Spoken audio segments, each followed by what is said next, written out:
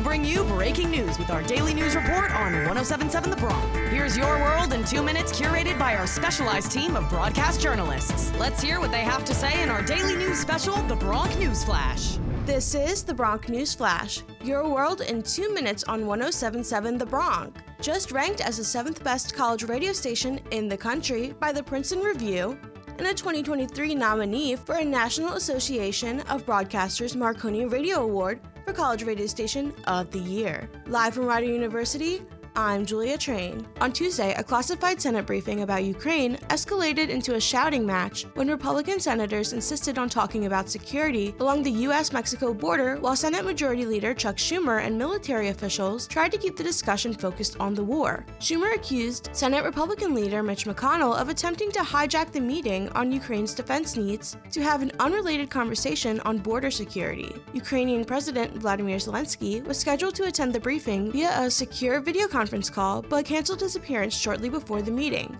The discussion got so heated that at one point, Senators Tom Cotton and Kevin Kramer were shouting questions at the senior Biden administration officials in the room, including Secretary of State Antony Blinken. Kramer said Schumer went nuts when he insisted that the general convinced Democrats that the war in Ukraine is a vital enough national security interest to justify them making concessions on immigrants and asylum reform. Going briefing right now, and as you might imagine, the briefers are saying things we've all known. We can read about it in any newspaper.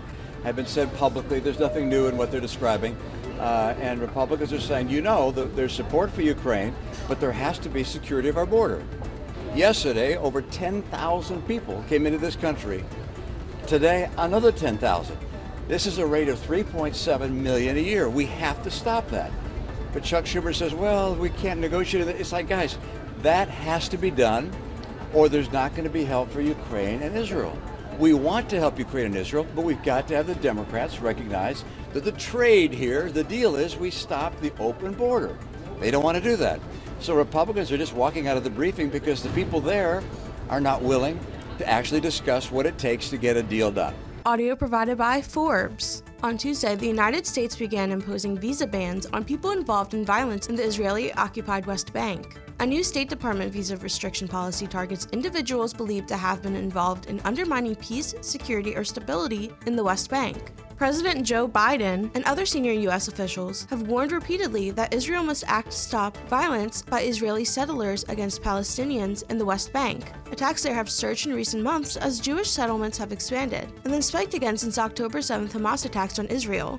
Secretary of State Antony Blinken made clear to both Israeli and Palestinian officials during a visit last week that they need to do more to stop extremist violence against each side and hold those responsible for it accountable. The first bans under the new policy would be imposed on Tuesday, and more designations will be made in the coming days. It's expected this action will impact dozens of individuals and potentially their families. Furthermore, any Israeli with an existing U.S. visa who was targeted would be notified that their visa was revoked. According to a lawsuit filed Monday, Panera Bread's highly caffeinated charged lemonade is now blamed for a second death. Dennis Brown of Fleming Island, Florida, drank 3 charged lemonades from a local Panera on October 9th and then suffered a fatal cardiac arrest on his way home. Brown, who was 46, had an unspecified chromosomal deficiency disorder, a developmental delay, and a mild intellectual disability. The suit says he lived by himself and frequently stopped at Panera after his shifts at a supermarket. Because he had high blood pressure, he did not consume energy drinks. The lawsuit was filed on behalf of Brown's mother, sister, and brother less than 2 months after Panera was hit with a separate lawsuit regarding Sarah Katz, who was an Ivy League student with a heart condition who died in September 2022 after she drank a charged lemonade. That lawsuit called the beverage a dangerous energy drink and argued that Panera failed to appropriately warn consumers about its ingredients, which include the stimulant guarana extract. Panera has advertised its charged lemonades as plant-based and clean with as much caffeine as their dark roast coffee. At 390 milligrams of caffeine, a large 30 fluid ounce charged lemonade has more caffeine in total than any size of Panera's dark roast coffee. The large cup contains more than the caffeine content of standard cans of Red Bull and Monster energy drinks combined, plus the equivalent of nearly 30 teaspoons of sugar. It's unclear whether Brown knew how much caffeine and other stimulants were in the drink, which at the time of his death was available in self-serve dispensers and offered side by side with all of the store's non-caffeinated and/or less caffeinated drinks. According to a death certificate, Brown's cause of death was cardiac arrest due to hypertensive disease. That's all for this episode of the Bronc Newsflash, your world in 2 minutes on 107.7 The Bronc.